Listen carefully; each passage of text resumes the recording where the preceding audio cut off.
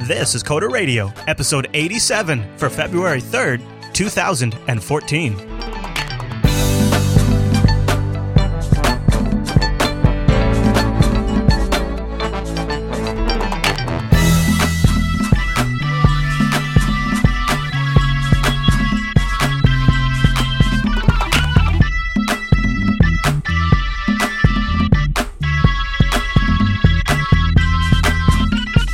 Hi everyone, you're listening to Coder Radio, Jupiter Broadcasting's weekly talk show taking a pragmatic look at the art and business of software development and related technologies. This episode is brought to you by our three fine sponsors, GoDaddy, Ting, and DigitalOcean. I'll tell you more about those great sponsors as this here show goes on.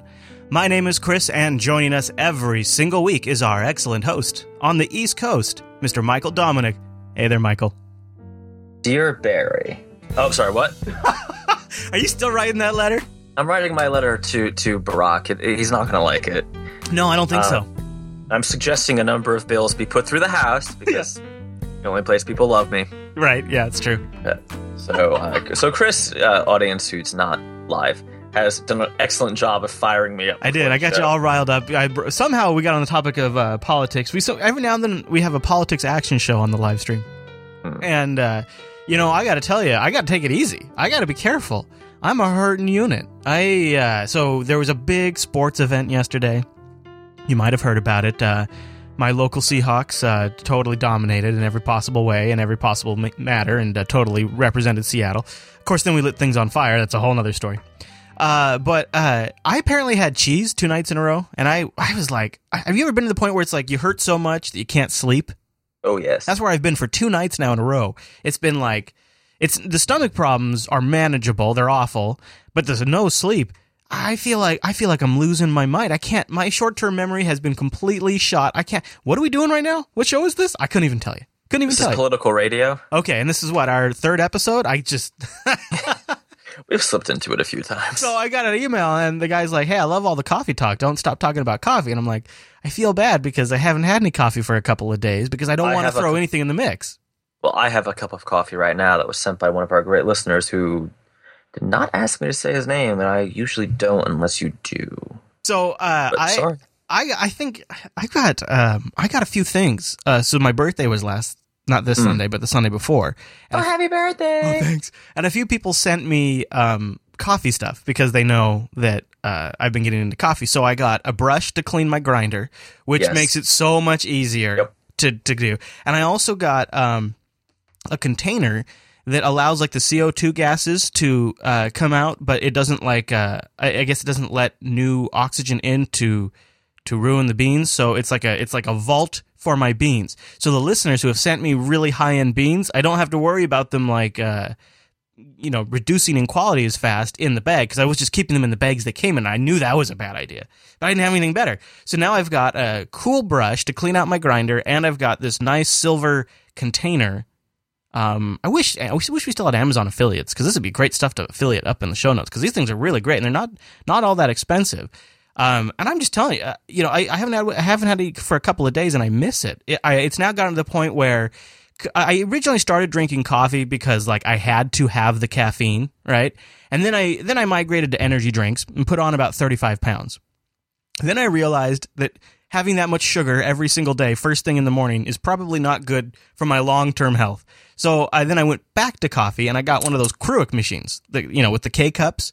Right. The genius to that thing is you put water in the reservoir, you walk up to the thing, you push a button, and it makes coffee. And you can even like have it turn on like you can with some coffee makers, and just you get down and you just have 1 cup of coffee ready to go. And that was really nice for a quick caffeine fix, but that coffee is terrible compared to what I'm getting out of the AeroPress. So thank you, everybody who sent us some stuff. And I'll be back on the coffee bandwagon probably later this week. I got to give my system time to sort of get back on track. I got to work things out. I'm on probation, as it were. So that meant a really tame Super Bowl party, by the way. Like, no snacks, no beers. I had half a can of fruit, and then later on I had some wings because I couldn't help myself. So my Super Bowl party was 3 people. Ooh. We had prosciutto wrapped around mozzarella balls. Oh. Prosciutto wrapped around melon balls. Pigs in a blanket, I think. Some kind of chips. Another kind of chips. and a roast. Oh, dude, that actually sounds. Well, did you have any beverages? Quite. Let's see. So what was it? What were we serving? Something called Second Shift Ale, which I didn't drink, but a guest did. Or I should say the only guest did. Corona, and there was some kind of Stella Artois cider thing going on, but I didn't have any of that either. Oh, wow. Sounds like it was nice and low key, but still fun. It was low key, yes. Yeah. I think next year I'll probably try. I was supposed to go over to Chase's house and have a big party, and because he actually has like a over-the-air antenna, and he can actually get TV signals. Here at my house, I have an over-the-air antenna, but it's not hooked up, and I don't have a TV service. So I was using like the various streaming solutions to watch the game, which was peril. Had some. I did run into some problems. Let's put it that way. Like, the buffer, it had to rebuffer a few times, so sometimes we saw a few plays replay a couple of extra times, and like it would drop out, and then we'd end up like 2 minutes behind the actual stream and stuff like that. But what was really cool is they were going in the Jupiter Broadcasting chat room during the show, and the folks watching the stream were seeing different sets of commercials than the people watching on TV. So in the chat room, they were chatting about the commercials on the stream version, which was really great. Right. So they had like, because on Twitter everybody's talking about the TV version. But anyways, that's not what we're gathered here today. In fact, we're gathered here today to cover some of your emails and to also talk a little bit about perhaps some Microsoft stuff, the real true cost of upgrades, and other things that fit into the schedule today. Coder Radio program, if you're new, it's a talk show that covers everything around software development and the process of software development itself. And you can get a hold of us by going to jupiterbroadcasting.com and popping that contact link and choosing Coder Radio from the drop-down, and then we just might start our show next week, with one of your emails. But before we get to our emails, while we're still on the topic of the Super Bowl, probably be a really good time to mention a special Super Bowl deal that we have from our sponsor, GoDaddy. Yeah, did you see that puppet lady? Yeah, that was actually pretty cool. That's the whole. So Gwen, she quit, and she's now she's a GoDaddy spokesperson, and she's doing these puppets, which is a really great thing, because they built it up online earlier, like somebody's going to quit during the Super Bowl, and then boom, during the Super Bowl, here it is, and they also rolled out a little new look to their page, and we have a special deal for the Super Bowl, and I think it's probably only going to last for a couple of days, so go take advantage of this right now. It's Go32 off 4. Now, that's 32% off anything in your shopping cart. Go32 off 4. That's a great deal, and normally we get something in that range, but this is a limited time offer. So go over to GoDaddy, check out their brand new WordPress hosting. They've restructured the WordPress hosting from the ground up to make it more efficient, faster, and more scalable. And the other thing they have now, get ready for this. Now, Mr. Dominic, I'm not Mr. Microsoft over here, but they do have some great products like Office 365, and their Office 365, there's a lot of different ways you can get access to this now. Well, GoDaddy's become an Office 365 reseller, and they have plans to get you into Office 365 that's way lower than anywhere else. Literally, you can't get it lower anywhere else, especially when you use that promo code Go32OFF4. It applies to that too.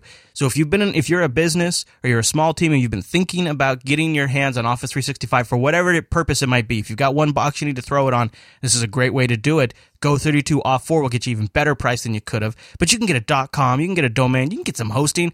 Shoot, son, get whatever you want. Just go over to GoDaddy.com, use the promo code Go32OFF4, and check out their Super Bowl commercials. They've got them all up there, and there's some good ones. I think it's really cool. And there's Danica in the meat suit, I guess you could call it. That's so funny to me. She's such a good sport. So go over to GoDaddy.com and check all of them out. If you haven't seen that Danica commercial yet, you got to go over there and watch that. That's good times. So thank you to GoDaddy for sponsoring the Coder Radio program. I love that. I want a muscle suit like that. I want to do every show in a muscle suit like that. I just feel like such a boss. All right, should we get to Jason's email? He wrote in. You want to do that? Do it. All right, he's talking about Scala deployment, but here's a hitch. Only with free software. Hey, Coder Radio crew, over the past few episodes, I've been hearing a lot about the Play framework from Mike and how he's been trying out Scala as of late. I've been listening to Coder Radio since the beginning. I've listened to Mike praise C# and other programming languages like Objective-C and Java. I think it's great that he has been adopting Scala lately, because not only is it a powerful language, but it also is positive in the freedom dimension. As we know, C# runs on the best Microsoft platforms, Objective-C runs on the best Apple platforms, and straight up Java runs on the best Oracle JRE and is thankfully operating system independent. The big problem with Oracle JRE lies in the proprietary licensing, which could cause issues with some freedom-happy developers. Oh, is it? It's negative in the freedom dimension. I see. So this is why I like Scala so much. Scala is free software and runs on the free OpenJDK 7 platform in addition to the Oracle one. As of this email, both the Oracle and OpenJDK versions have matching version numbers, which assumes the feature set is the same. Also, since Scala is a language on its own running on the JVM, there is no worry about the language missing features like it would with Java if you chose OpenJDK. So by mixing OpenJDK, Scala, and the Play framework on a deployment environment, you are finally getting one of the most powerful free software deployment stacks that has no licensing fees or vendor lock-in. Heck, even running the application on Triskel or Paraloba through the Nginx web server would make RMS proud and reinforce that free software doesn't equal lower quality. So, would you, Mike, ever consider deploying your Play applications on a totally free software stack down the road to appease the bearded elite if you could? Or is this totally open and free software stack not important to you at this time? I've always been curious if you would make the switch for your business if the opportunity arose. I know it would be for Chris from his past experiences, but it wasn't 100% clear for you. Thanks again for the great show, and I apologize for the long email. So, does the fact that if you could have set up an arrangement like this, and you could get really close to having the whole stack be free and open software, would that that be enough reason for you to choose that? No, probably not. Right, there would have to be another reason. I can't see me going and retroactively upending all the current deployments just to. Oh, not retroactively, no. Right. What about, or even so? Just if you were to say just going forward, then so picking an arbitrary date. Yeah. Probably not. I mean, so let me ask. If there were some sort of advantage. Well, so I would say here's the advantage: is haven't we talked so much on this show about not owning the platform, about how vendors, platform owners, let's call them, will just arbitrarily make changes based on what they perceive to be future market whims. And it sort of, as a developer, leaves you getting tugged around by the collar. And if you go with an open free platform, you essentially, for all intents and purposes, do own that entire stack. Isn't that the kind of reassurance? I mean, that kind of reassurance seems appealing, right? But you don't think the risk is high enough to worry about it? I guess I don't know.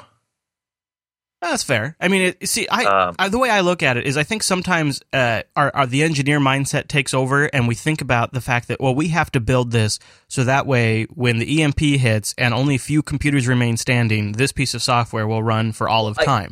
I guess I'm trying to understand what the advantage of that would be. Well, it's really about platform ownership in a sense, right? And not having to pay licensing fees. It's about knowing the future direction of what you depend on. So that's the thing, right? With the Java stack, I don't currently pay licensing fees. I look at it too as you don't have to. You can always rebuild, and it's not ideal, and obviously it's not something you want to do every few years. But if you got to a point where you base, something you're at, say CodeJournal was all based on C# and Mono on Linux, right? And then you just watch the Mono guys continue to just sort of flop around and not really execute on the Linux desktop. And so you maybe run it on that for a few years. You could still be running it just fine on that. And then maybe 5 years down the road, you decide, well, I'm going to rebuild it, into something else. To me, it seems like the mindset is like sometimes we get all obsessed with building something that will last forever when it's not actually what the call is for. Now, sometimes it is. Right. There would have to be a practical reason, right? So the practical reason of dipping into Microsoft and then coming back to Java was there's no way the Microsoft stack doesn't cost me more money in the long run, right? And the issue of having to deploy, having the expertise in-house for Windows and for Unix was not realistic in terms of actually deploying physical servers. Right. I don't know. I guess there are people who are freedom beards and would just be yes because it's free. So far, that's not the case. I mean, for me, that's not the case. As an aside, Chris, what was that GoDaddy promo code again? The promo code GO32OFF4. GO32OFF4. Yeah. You going to go buy something? No. Oh. I would not. I mean, yes. Yeah. I'm trying to see how much it takes down this tally. Yeah. Are you shopping right now? I'm often shopping. People mention free software. I go shopping. Right, sure. All right, well, let me switch gears to Johnny. He wrote in, and he titled his email Software Factory, so I'm already curious. He says, hello, thanks to your shows, especially last, my wife and I switched to Linux a few years ago, Mint on Dell Inspirons and Dell XPSs. So far, a great experience, and it connected me to my old times when I used to be a geek. I think you might still be. All right, at present, I'm a project manager at one of the largest IT companies in South America. Yes, I've moved into the dark side. And I would like to hear from you guys any comments on the software factory paradigm. Is it viable or is it just a dream/nightmare? Salutations from Chile. Sorry for my English, Johnny. So, it's funny he said this because I said that Jupiter Broadcasting was a podcast factory in a sense, or we have a production pipeline, and things have to happen at a certain time or else the next product gets sort of jammed up. I suppose this is very true for software too, and I think of a place like Angry Birds, like Rovio, or Zynga, where they have like these in-app purchase games where they have to constantly be producing new levels and new stuff for people to buy in-game, or like a lot of these sandbox games that are on tablets now. Simpsons Tapped Out is one of them. There's other ones out there. They just constantly require that the developers must be just continuously churning out code, almost like a factory. Yeah, I mean, but there is also this idea of a software factory in that you would get the software development process to be so efficient that it could literally be like a factory line, right? Like an assembly line. I'm assuming he's not talking about the factory pattern, which is a development pattern. That's almost certainly not what he's talking about. I don't think that's a realistic goal, and I know I'm being a negative Nancy today. And the reason I'll say that is, at least in projects I usually work on, it worked for Ford Motor Company because every car they build is exactly the same. Right? They have a set specification and they're building it. In fact, we're at Fingertip, we're becoming more agile, which makes me want to vomit in my mouth.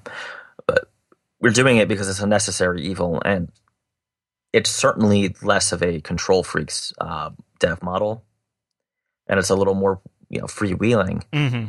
But the reality is, most of the time you get a project, the person either doesn't know what they want or actually doesn't want what they told you they want. And this idea that you're going to somehow get such a good process that's going to make it like a mechanical factory is to me a dream. Right? You'd really literally have to be almost producing the same thing over and over again. Like, MMOs are another good example where they just take kind of the same stuff and they switch stuff around, switch the story around, change out the assets. So there are probably some gigs where you could get close, right? But even then, technologies improve. The capability of computers improve, and so it seems almost like by the time you got a factory line set up, some kind of change, either in the requirement of the software or the technology itself, would change. So it does seem like a dream that's almost impossible. So certainly some of the factory guys, and I'm not an expert on this. I would love to hear from if anybody out there sort of works in a software factory. That would be really interesting. I mean, the idea that there is, value to be gained and efficiency to be gained by learning on what didn't work before, I think is just common sense. And I'm not sure that needs to be its own ideology, right? I would love to talk to someone who has successfully implemented this to the point where it is truly like a physical assembly line, truly that well. I get the feeling that it's kind of like agile, where it's not a Boolean, right? You're not agile or waterfall. You're somewhere in between. It's like a spectrum, right? Don't go chasing waterfalls. Thank you, TLC. Yeah. Okay. Good. I'll stick to the rivers and the streams. So we got an email that you're not going to believe it. You're not going to believe this next email. I thought he left us. Yeah, I mean, I assumed that we had lost Egon, but no. Egon writes in. Thankfully, it's good to hear from him. He says, "Hi, Chris." I was concerned, Mike, and he also sent this to Angela. He says, "It took the hoodie forever to travel to Europe, but I finally got it, and he loves it." I got a picture of him here in a sec. He says, "I wanted to clarify a few things, though. I never said I might actually stop listening to the show. Never said that. I am much more interested in the coffee stories than most of the game console or handset stuff. And I would even listen if you would talk about breeding snails in the Arctic environment. You two are just so good and dynamic hosts. Did you think, he says, did you think about the possibilities to sell your subscriptions to save taxes on the subscribers end? That's an interesting concept right there. Anything that saves taxes, I know. I'm immediately like ding, what? Oh, what's that? What? Well, so, all right, here we go. I got the picture of Egon rocking the hoodie with his Doge. He's doing it. And not a Doge. Don't Doge it. Oh, he's handsome, though, isn't he? That's a handsome... I mean, Egon himself's good looking, too, but that's a good-looking dog right there. I think. Oh, the Dozier. So it's good to know he's still out there. Egon, we love you. You're one of our favorite writers because... I like doggies. We haven't talked about mobile much lately because not much has been happening. It turns out it kind of depends on what's been going on in the industry. Well, so it turns out that it kicks up in May, is super hot during the early summer, dies until the fall. Yeah. Right. Yeah. I mean, that's basically how mobile goes. Yeah. Well, I want to take a second right here, and let's say there's some really cool things that are coming from Ting this week, and so I want to say thank you to Ting for sponsoring the Coder Radio program. So go over to coderradio.ting.com to get started. That'll take $25 off your first device or your first month of service if you already have a device. Today is Ting's birthday, so happy birthday to Ting. They turned 2 years old. I've been with them for a year of it. I didn't even know that. I didn't even realize it. So I'm going to be, in a few years, I'm going to be like one of the OG Ting subscribers. And I feel gangster. You know why I feel gangster? Because I only pay for what I use. That's right, friends. Wrap your brains around this. Ting is only pay for what you use, no contracts and no early termination fees. How do they do it?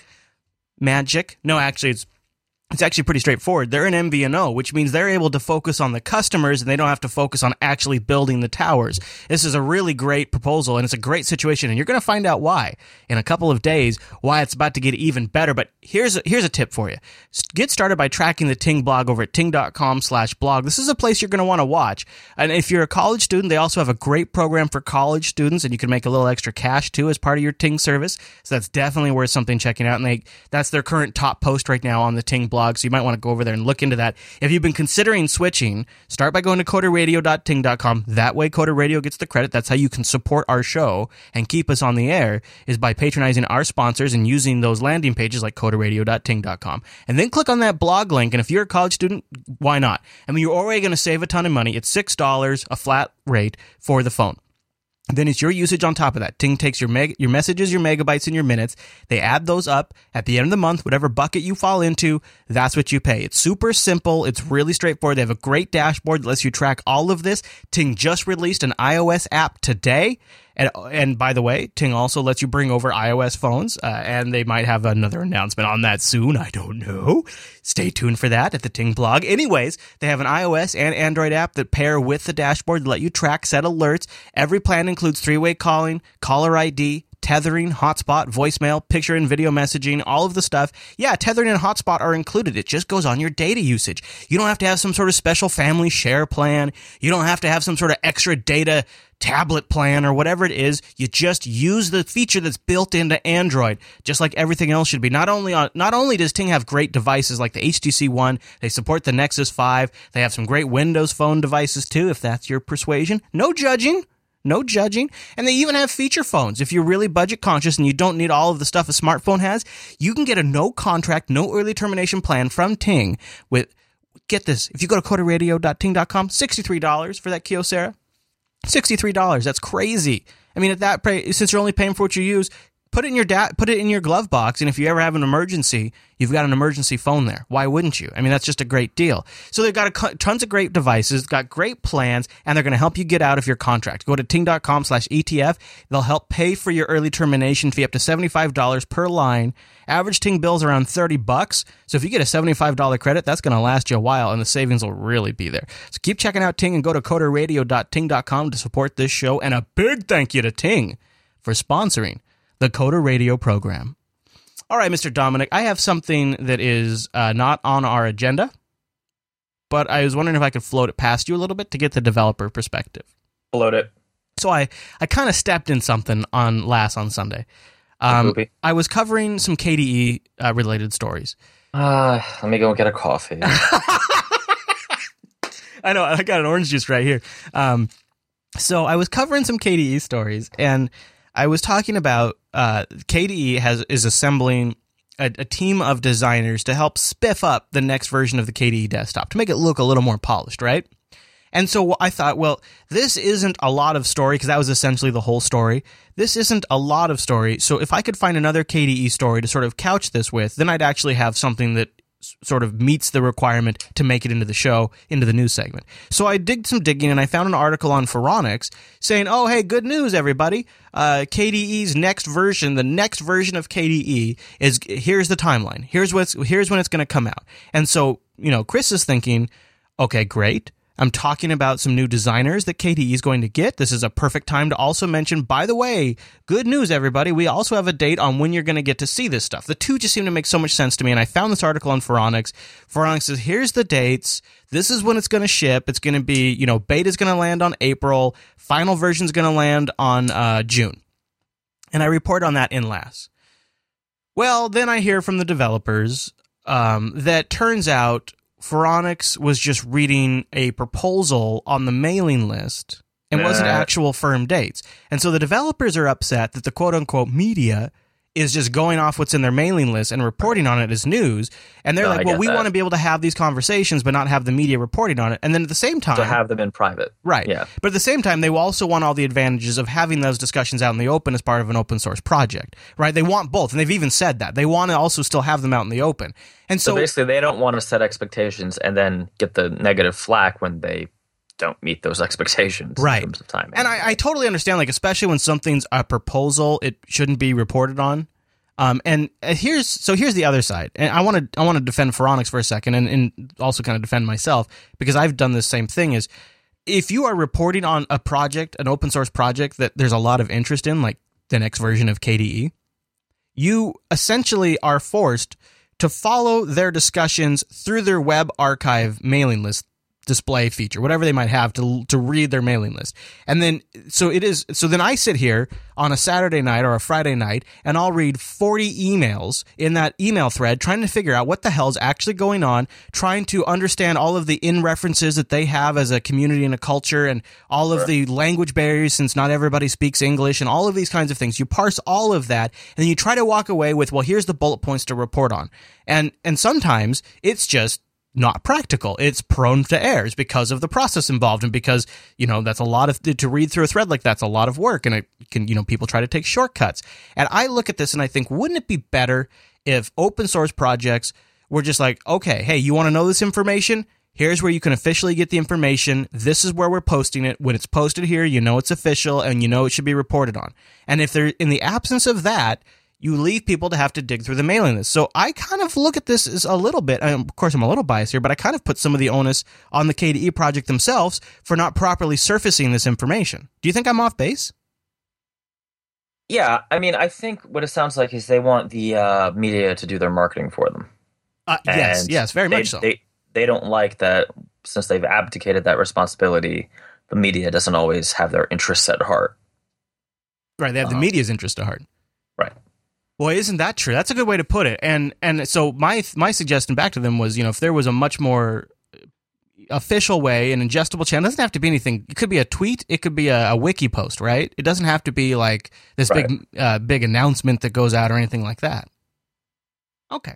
All right. Well, so I felt bad, though. I felt bad because I essentially said, well, this is when it's going to ship, even though those were just target dates and they're not even this firm. Is something I've struggled with, too, since doing CR. I mean, sometimes it feels like a good idea to pre-announce things, but if something changes, if something goes wrong, expectations get set and then they get missed, and people get upset. Yep. In their case, though, it's not like they. I guess I could see their side, though. No one came out and said we're pre-announcing this. Right. Someone misread a mailing list. Right. Somebody said, "Hey, what do you think about these as the proposed dates?" Right, and then the media guy took it as these are the dates. Yeah. Which sounds like, is what happens when you have to read through these mailing lists is you try to develop like a fast, efficient method to tear through them and get to the information, and that process probably failed. That's probably exactly what happened, but I feel like there's no bad guy in the story. It's just something that happened that was, not great. And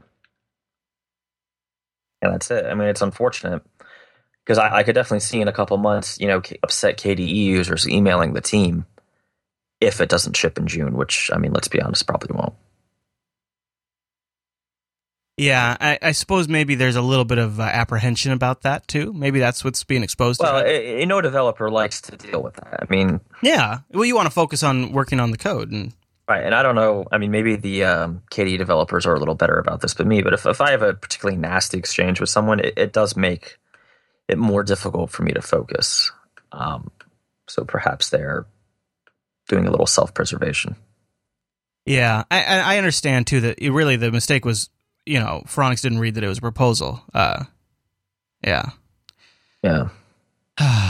So so he goes on to say that. So I suggested that perhaps there could be a more formal process for these kinds of things, and he says that they plan to announce it once it's settled, but that's not the point here. The point is, media, including the Linux Action Show, reported about something before it was settled. They didn't give us a chance to announce the schedule in the first place. For media referencing those who did it wrong,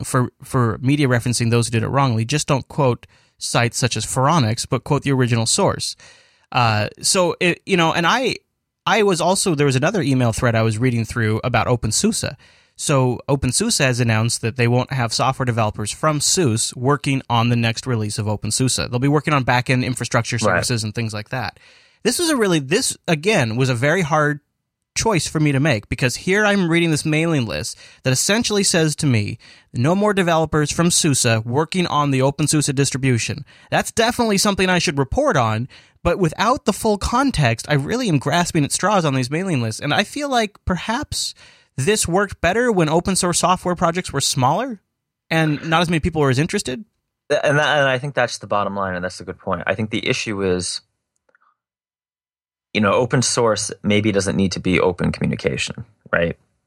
Because I could see somebody the size of SUSE or the size of KDE, I could see them getting into the issue of, someone just casually floating an idea, even a bad idea, right, on the mailing list, could become a media firestorm. Right.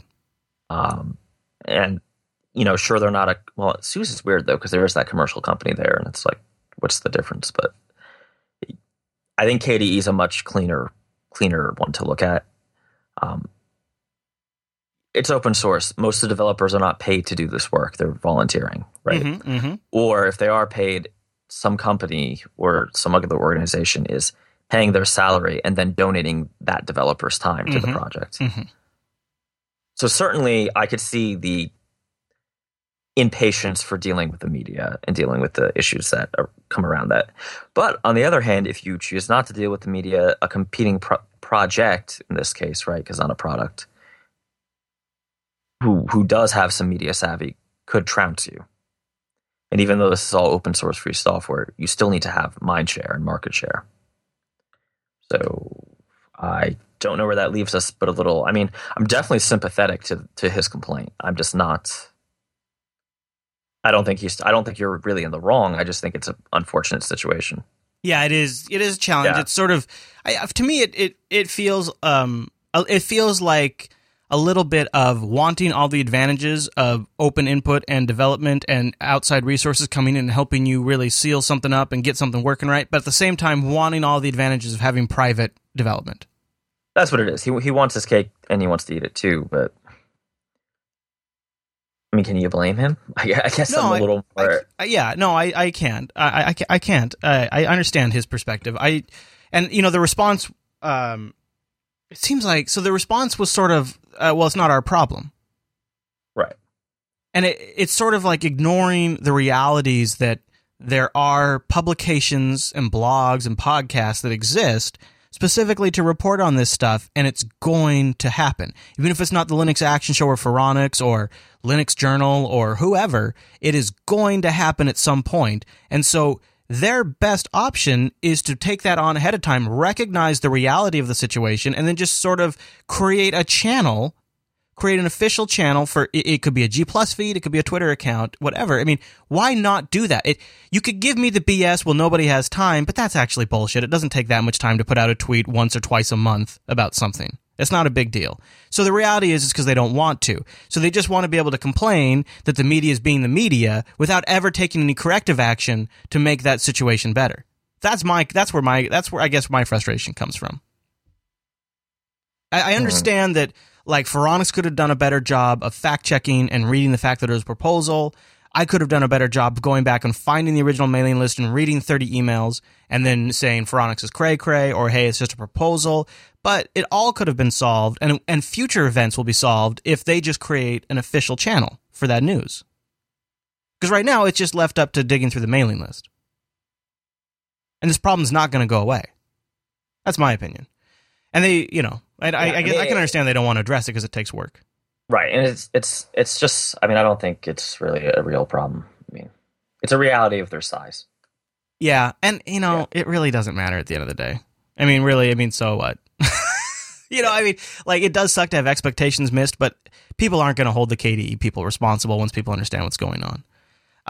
But anyways, it's just, I guess I put that out there because I want open source projects to think about communication as properly communicating your deadlines and your release dates and even your proposed stuff and getting that information out there correctly to the rest of the community, I think should be looked at as part of an open source project community outreach. Like, if you're going to engage and have a community and curate that community, which any project the size of KDE does, and they have people who are responsible just for curating the community, why not also make that part of that process clear communication about the development part of it?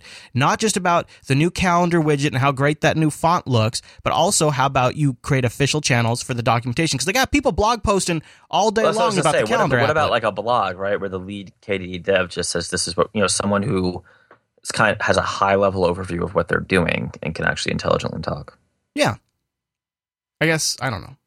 I did suggest a blog too, but I digress. So, why don't we talk a little bit about Microsoft? I have something first, if you don't mind. I know I've added things to the docs during the show. Oh, did you? Oh, okay. Yeah, that's like the 8th deadly sin. Oh, no, that's all right. That's all right. I don't mind. So, you know how much I like things made in the States? Oh my gosh, I know where you're going with this. You know how much I love, Android? So, Motorola got sold to Lenovo. Sons of bitches. Oh. This is an interesting thing because, at an amazing loss, too. Do you think? So they lost money. It's not as they bad did as it for looks sure. on paper. Yeah, but Motorola had $3 billion in cash when Google bought them, and they took that and they keep the patents, and they sold off like the Motorola set top box division. They made some bills off that. So I don't know if it was a huge loss, but it was definitely a loss. Well, the biggest loss was that the patents, since they were ruled as essential patents, the FRAND patents, weren't worth nearly as much as Google valued them at, right? Because you can't ask usury rates on essential patents. So that sucks. What's interesting is it looks like the backstory is that Lenovo approached Google right away when they bought Motorola and said, "Hey, if you ever want to sell that, ever want to offload that?" Because if you're Lenovo, Google doesn't give a rat's ass about building stuff. And I don't know. Oh, come on. The word on the street, so to speak, MG Siegler down on the street with his do-rag, was that Google just bought them for patents. So think about it. If you're Lenovo and that's what you believe, why wouldn't you say, hey? It does seem to be clear that was the case, doesn't it? Yeah, but did you hear the real story? What? This has less to do with Google, less to do with Lenovo, and more to do with my favorite manufacturer, Samsung. Okay, I was wondering if we're going to go there. So, just before this deal was announced, Samsung announced they were going to not crap up their phones as much. Yes, they made an agreement with Google not to, right? They didn't just announce this out of the goodness of their heart. Right. That's the story. And this has been reported everywhere. The Verge, I think Ars Technica had it. I think GigaOM had a fairly poor story about it, too. Ooh. So I'm going to take you down conspiracy lane, Chris, and you tell me when I start to go off the rails. All right, let's do it. We'll just say Google, right? Let's just personify the companies. Samsung now holds, is it like 82% of the Android market? Yeah, and all of the revenue. Right. Samsung has increasingly been hostile towards my stock implementation and is trying all these crazy, their own developer conferences, their own media things. They got S-Voice, they got all these extra... Essentially, they're trying to make parody applications to every Google play out. Right, they're replacing the Gmail application, and that insult to injury, they're then making this weird Tizen thing. Fantastic. Mm-hmm. Now, I'm Samsung. I'm a dick, right? Like, I now have 82% of the market, and I want to start throwing some weight around. And the only real, I've defeated HTC, right? HTC is basically an also ran. Nokia's failed and had to be bailed out by Big Daddy Microsoft. The only person who can step to me is Apple, but they're not playing the same game as me. The only real risk in the Android space is Motorola, because Google can just keep burning cash. Right. And there is a certain subset of that made in the US will help them in the US. So what do? I could attack Motorola head on, which will probably work okay, but be costly, right? Or let's make a deal. I think about what does Google want? Does Google care who you buy your phone from, or does Google want you using their phone so they can get more data on you? Right? And what does Samsung want? My bet is Samsung wants to be able to make any range of inferior products they want at any price range they want without any real quality competition other than the iPhone. Unfortunately, Motorola was real competition. And frankly, the Moto X was better than any Samsung phone that's come out recently, right? I mean, I think that's a fair statement. Like, that's empirically true. Are you with me so far? Yeah, I am. Okay. Other issue. Google needs Android to be updated so there aren't these nasty, press reports in the New York Times and the Asbury Park Press or in the U.S. Washington Post about Android exploited malware, 2 million devices hit, right? Mm-hmm, mm-hmm. Who, for 82% of the market, is responsible for that? Right. I never thought about it that way. So now I'm Google. I have this little company that I don't really give a shit about, right? I mean, other than the patents and the research division. I have Samsung, owns 82% of what should have been my market, but because I'm stupid, I let anybody use the software. And I have, maybe not stupid, maybe I just don't care, right? I think that's the thing. I think it was actually brilliant. Right. They want as many people using it as possible. So I still think this is a fallacy, but I'll get to why at the end, or a mistake. And I have Lenovo at my door, who amazingly turned the IBM crappy PCs into something good. All right. People always love the ThinkPads, though. Oh, I'm sorry. The new Lenovo's are sweet, other than the trackpads, which still suck. All right. So what do I need from Samsung, right? If I can get Samsung to cut the crap on skinning Android, or at least lessen it, if I can get them to promise to do updates for, maybe 12 months, is that reasonable? Why wouldn't I do that? And maybe to back off their Tizen crap. Everybody won. Nobody, except for all the people who are going to lose their jobs at Motorola, got hurt. Well, I see, yes. Especially, they also did that 10-year cross-patent agreement. Which and this is a big win for Lenovo. Covers future patents. Given the political climate in the U.S., there are certainly going to be tariffs against China soon. Well, and I also wondered if the U.S. government would sort of intervene a little bit in a sale like that. If they don't stop this is good for Lenovo, because if it's made in the United States, it doesn't have to pay the tariff. So I want to make a disclaimer right here. I'm not anti, okay.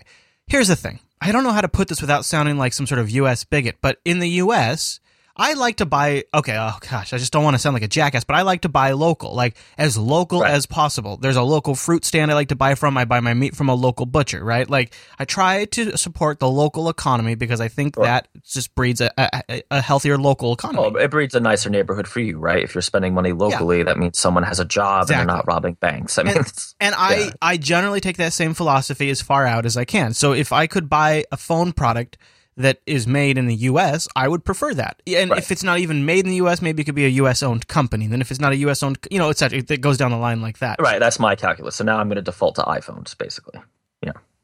Is there no other Android phone? There is no other American-owned Android phone company anymore. I mean, Dell has their weird tablets, but I and please, someone correct me if I'm wrong. I do not think there are any more U.S.-based Android companies. And I think there's only one or two European ones left. That's a big deal. Yeah, I think because Asus is from Finland, if I'm not mistaken, right? Yeah. So they're still around, but they're not really making phones. They're making tablets. So Wow, Google. Well, it's interesting as Google as it shows perhaps, I think is it exposing something else in the U.S. economy with this massively explosion in these mobile devices and all of this. None of the fruits of that winnings are going to U.S. companies.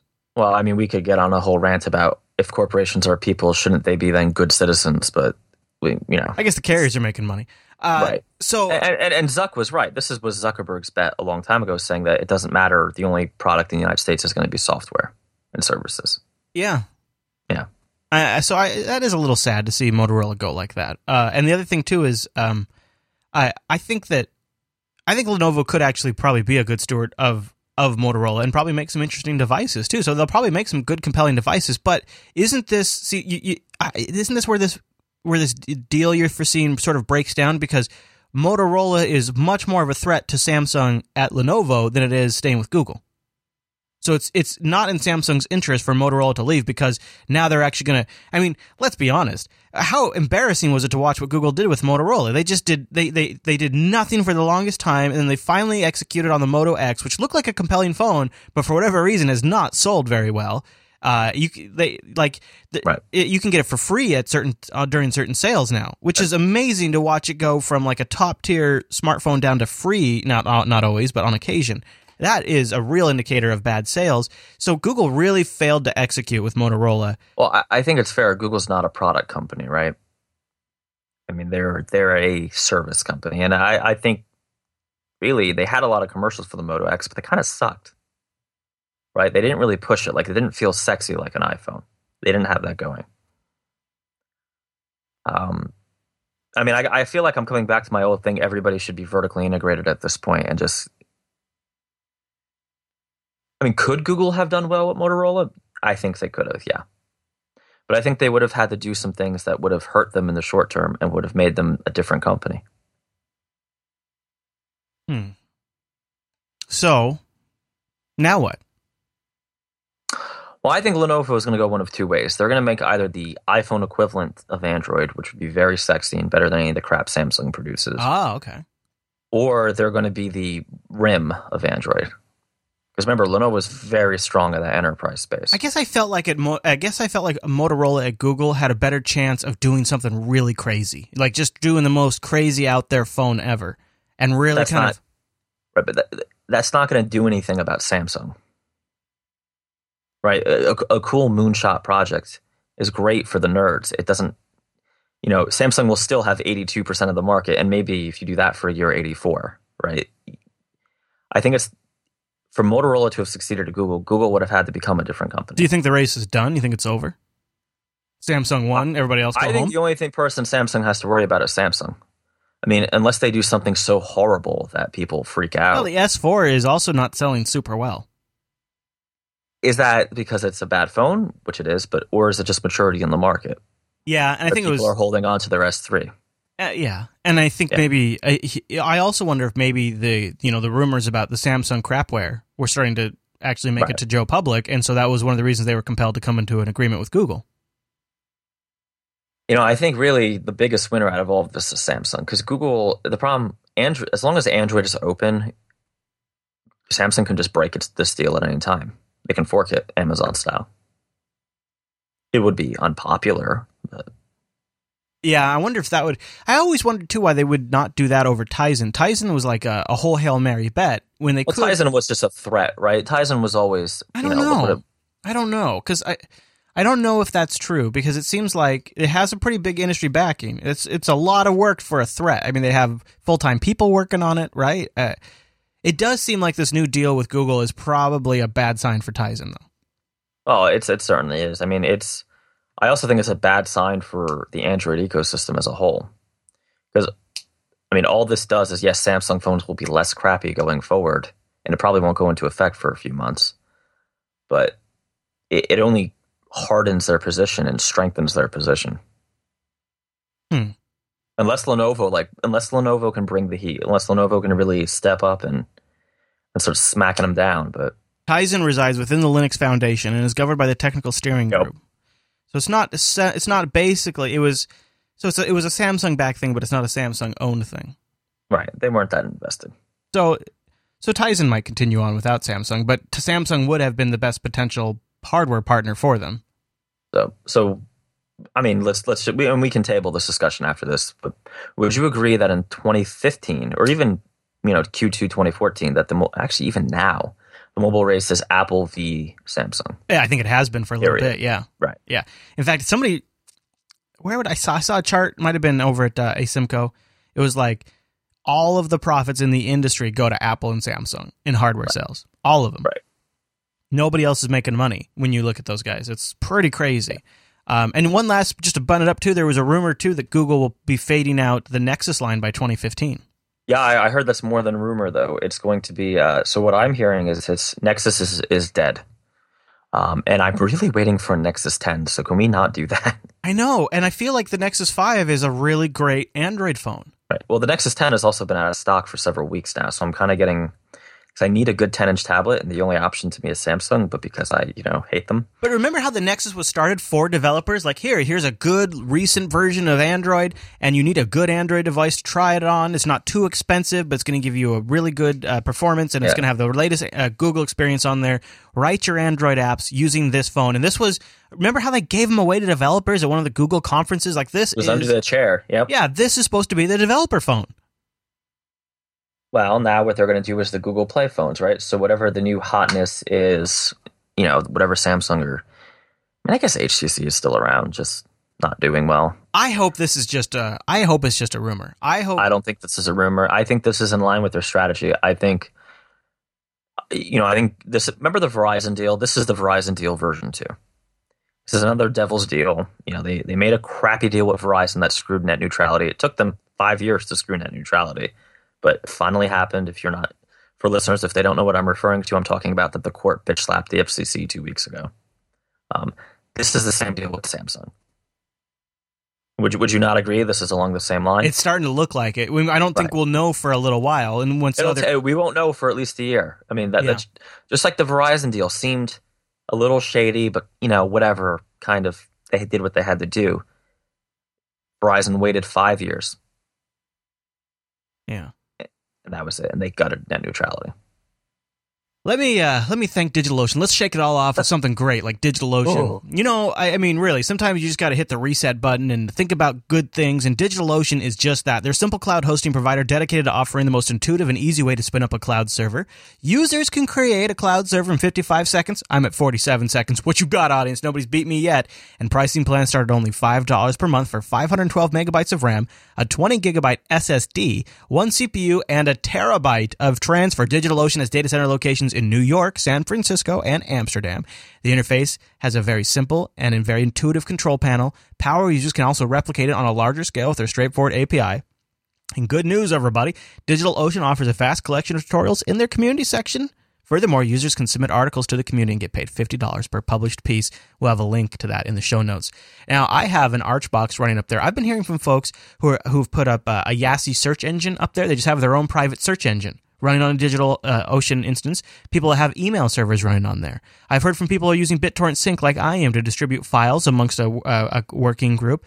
And then, of course, folks like Mr. Dominic here have used DigitalOcean for ages to do testing deployments and put things up and even sometimes run back-end infrastructures for the apps, because DigitalOcean also offers some really flexible pricing. So if you need to do some testing, you can take advantage of their droplet deployment system, create a system, and then spin it up as you need it. And they even offer hourly rates. Hourly rates. You pay as you go. So here's what you can do. Try out DigitalOcean for 2 months with that $5 rig. That's the one I have. We'll get you a $10 credit if you use the promo code CoderRadioFebruary. CoderRadioFebruary. When you check out, we'll get you a $10 credit. Try out that $5 machine for a couple of months, and then it's so awesome. You'll see what I'm talking about when you have your own server up in the cloud, super fast. Those SSDs make a difference. Root access, that's all. You have full control over it.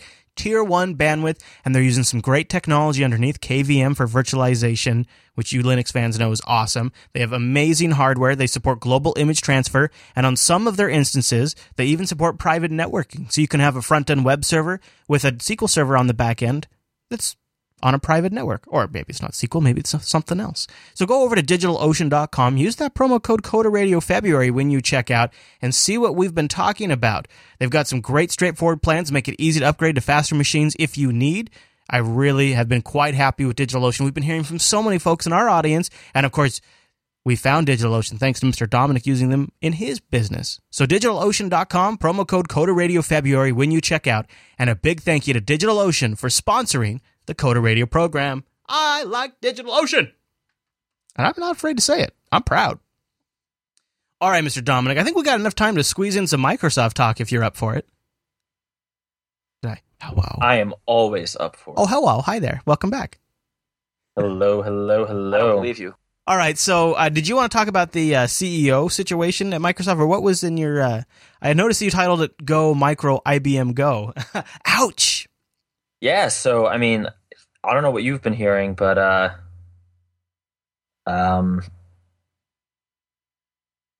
it does look like Microsoft might be just going the IBM route, right? Going with Satya Nadella, all that good stuff.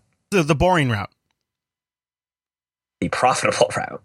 Yeah. Uh-huh. So what you're saying is they're screwed. Oh. All right, so why is this a bad thing in the world of Chris Fisher? How do you not see this as a bad thing? Seriously. Let's talk about a company whose biggest problem is not being willing to take risk and change things up. And now, as the entire world moves away from Windows, and Windows is no longer the center of Microsoft's universe, they think, well, we'll bring our cloud guy up because everything's moving to the cloud. It's all Azure, all up in here. So let's bring the cloud guy up, and that's fine.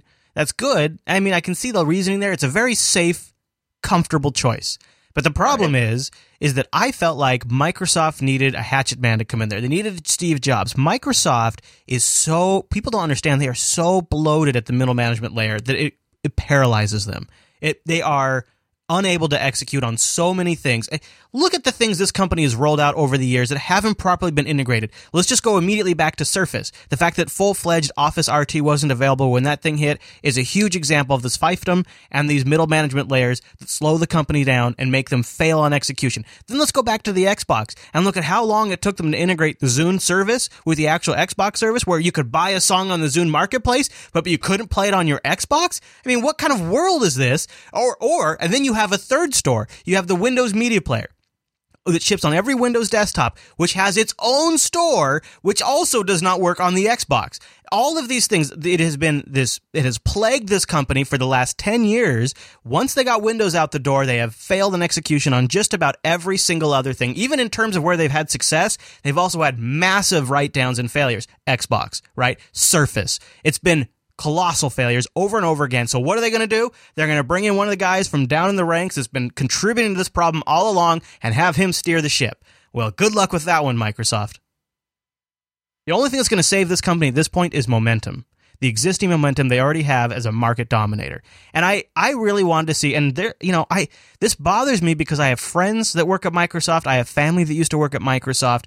They are a local Washington company, and I want to see them dominate. I want to see them go Seahawks on the industry and just kick ass. And they're not going to do it like this. They're going to just continue the same 22-year, same old this guy has had since he's been there.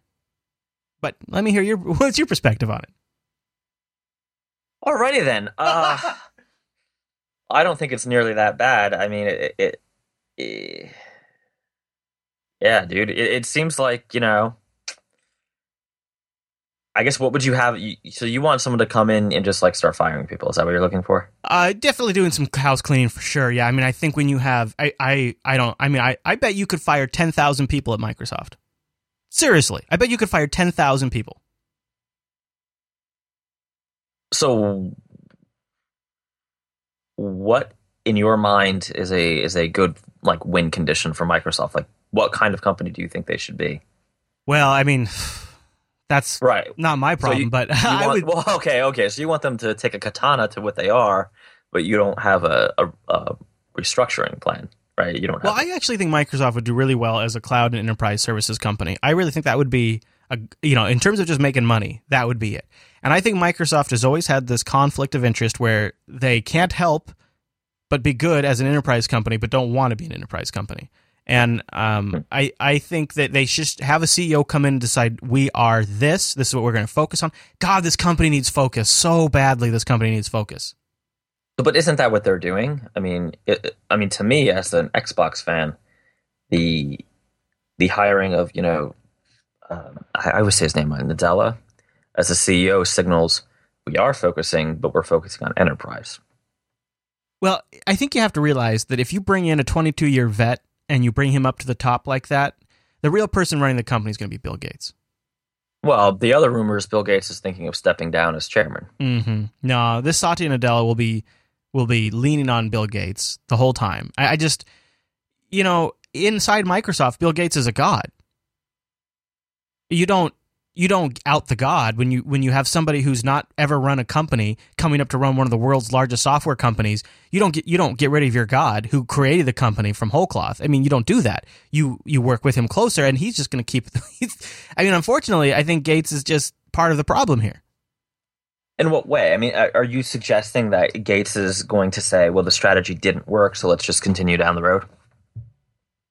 I think Gates has never clearly had a post-Windows strategy. I think one of the reasons he might have left was because of that. And now he still, now also as Ballmer's on his way out, it's come out that, well, actually Gates still was exerting quite a bit of control through the board over Ballmer and even held Ballmer's hand and held him back a few times when Ballmer wanted to do certain things. And Ballmer had to push against that every now and then to break something through. Like, to me, it sounds like the heavy hand of Gates was always kind of there at the wrong moment in the last few years.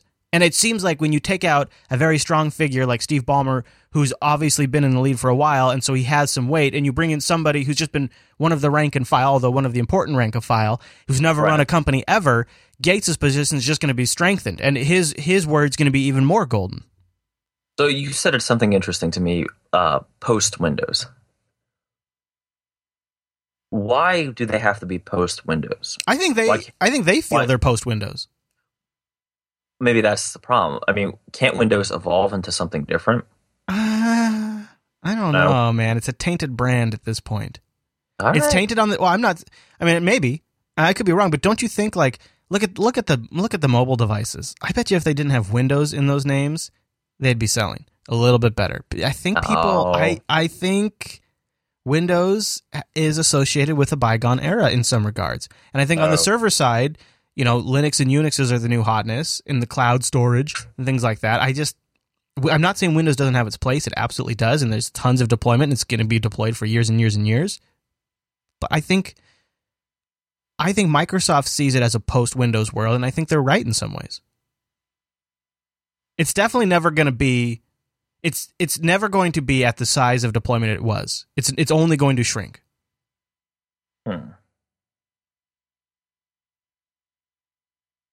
Okay, I mean it's definitely so I'll grant you, here's the big challenge for running Microsoft.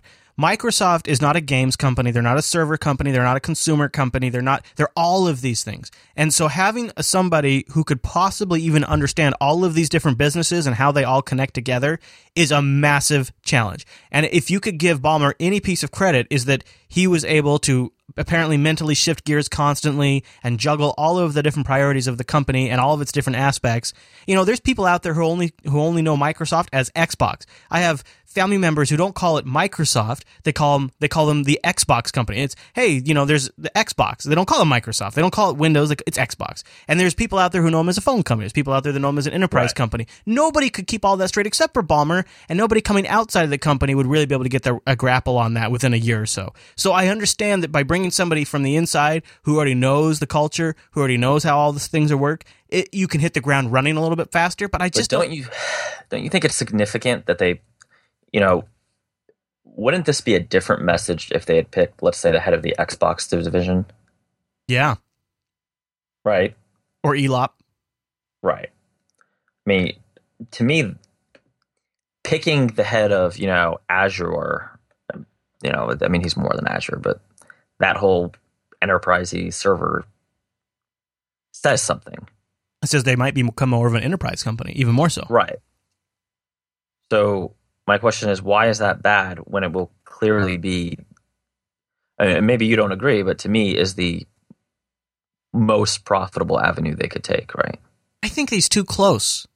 Like, to really become truly focused on this and really make Microsoft the Azure company, I think you got to crack a few eggs, and I don't think I mean, I just don't see that happening. You need a cold, disconnected person coming from the outside who hasn't worked with these people for a huge majority of his adult life. Just don't know. You just don't usually, you look back at companies and usually when they're at this stage and somebody from the inside comes up to the top, I mean, just historically, it doesn't usually work out. All right, well, we'll see. I mean, that's the bottom line. We'll see what happens. I have some faith that this will actually work itself out. I suppose, like, if you're right and they really do sort of, really double down on the whole cloud infrastructure services and stuff like that, that would probably be the best case scenario for an internal promotion. Right. Maybe this, who knows? Every now and then there's real hidden gems inside companies that once they have a chance to, sort of spread their wings, they can really accomplish something. Look at Johnny Ive pre-Jobs. I mean, he was just making the most boring looking Macs ever. And then a few years later after Jobs is there, he's making iPods and all that crap. So it is possible to have somebody who's really gifted internally that isn't able to fully, execute until they're given the right position and responsibility. Right. And I think that's part of it. And I think it is significant though that he is from that background. I think that means something, and I think it's obviously it doesn't. People are going to overplay it, right? People are going to say they're going to kill Xbox or whatever. But no. I think it's not going to do well in terms of like turning the stock around either. Like I always felt like that was part of the reason they were replacing Ballmer was to fix that stock problem they have, that stagnation problem, because the market's just kind of was demanding it at this point. And this doesn't seem like it's going to solve that problem. In fact, they're down 2% right now on this news. Are they really? Yeah. That's awesome. So I don't know, right? I mean... Well, yeah, I mean, these guys can't catch a break is the sad thing. Yeah. But having said that, they're still extremely profitable. I mean, even with their middle management turkey club. Yeah, yeah. It's kind of amazing what momentum can do. And, a few successful products can support so many unsuccessful products. Their stock price is down right now to $36, even with a market cap of $314 billion. Revenue per employee right now is $841,000. That's pretty good. That's not bad. Yeah. Yeah, I know. Their P/E ratio is 13.58%. I mean, financially, they're not really doing too bad, but the market has decided. Just like the market decides other stupid things. Microsoft, I will gladly take those numbers. Yeah. Did you want to touch on this, or do you want to save this next topic for maybe next week? What do you think? Now, let's save it for next week. Okay. All right, Mr. Dominic. Well, then why don't we wrap it up right there? We'd like to know what you guys think about all of the stuff that we've covered today. Go over to jupiterbroadcasting.com, pop that contact link, and then let us know what you think. And don't forget, you can also join us live on a Monday at 9 a.m., noon Eastern, over at jblive.tv. And when you're there, you can suggest titles. Chat room, last chance to get your title suggestion in. You can hang out in our chat room. Thank you to our lovely chat room who was playing with colors today. They get distracted easily, Mr. Dominic. Ooh, colors, shiny. Mr. Dominic, speaking of distractions, where should people follow you throughout the week? @Tupanuco on Twitter. That's easy to understand and makes sense to me. Nice and easy. We'll have links to those in the show notes as well. My social profiles are linked in there, twitter.com/ChrisLAS. Thank you, everybody, for tuning in this week's episode of Coder Radio. Hope we hear from you soon, and join us live next week, won't you? Because we're right here every single Monday. We'll see you right back here next week.